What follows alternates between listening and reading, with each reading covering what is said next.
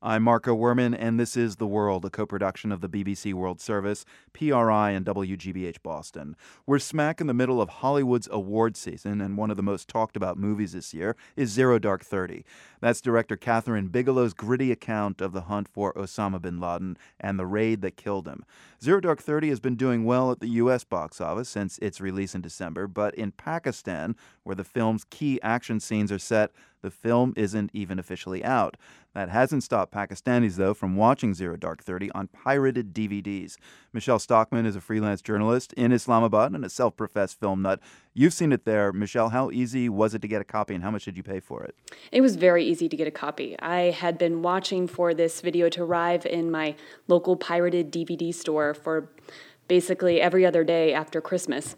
And it arrived just about the first or second week in January. So my husband and I went and scooped it up, and we paid just about $1 for it.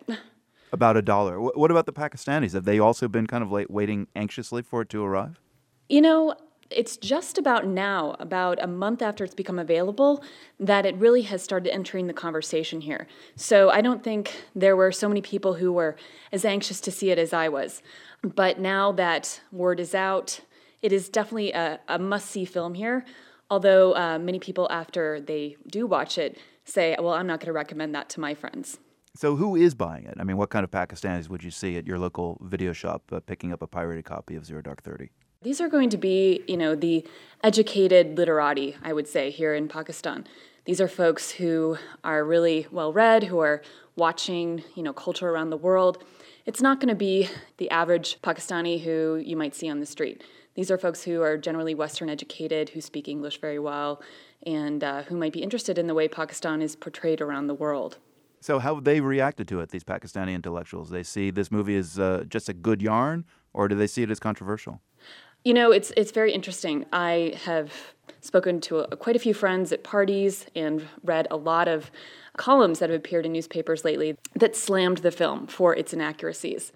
Mark Bowl, the screenwriter, and Kathryn Bigelow, the director, say they went to great pains to make the film as accurate as possible.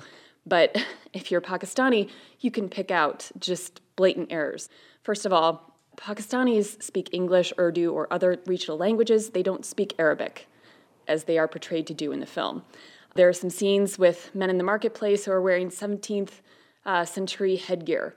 But one friend who works in the public health sector here said, I watched it and it was exciting, it was suspenseful, but it was an absolutely irresponsible piece of filmmaking because there's one scene that portrays a healthcare worker going to the Osama bin Laden compound and trying to vaccinate the children to try and get some DNA that might confirm that he's there.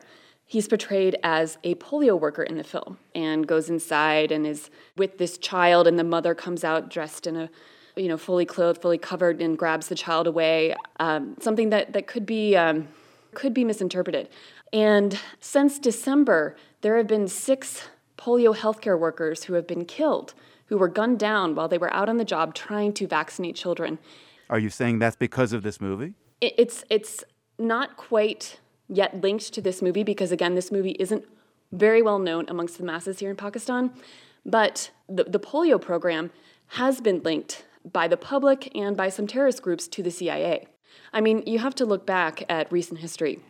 Around October of last year, there was a film that came out on YouTube that was a very poorly produced film about the life of the Prophet Muhammad. The innocence of Muslims, yeah. There were protests for days. People died in these protests.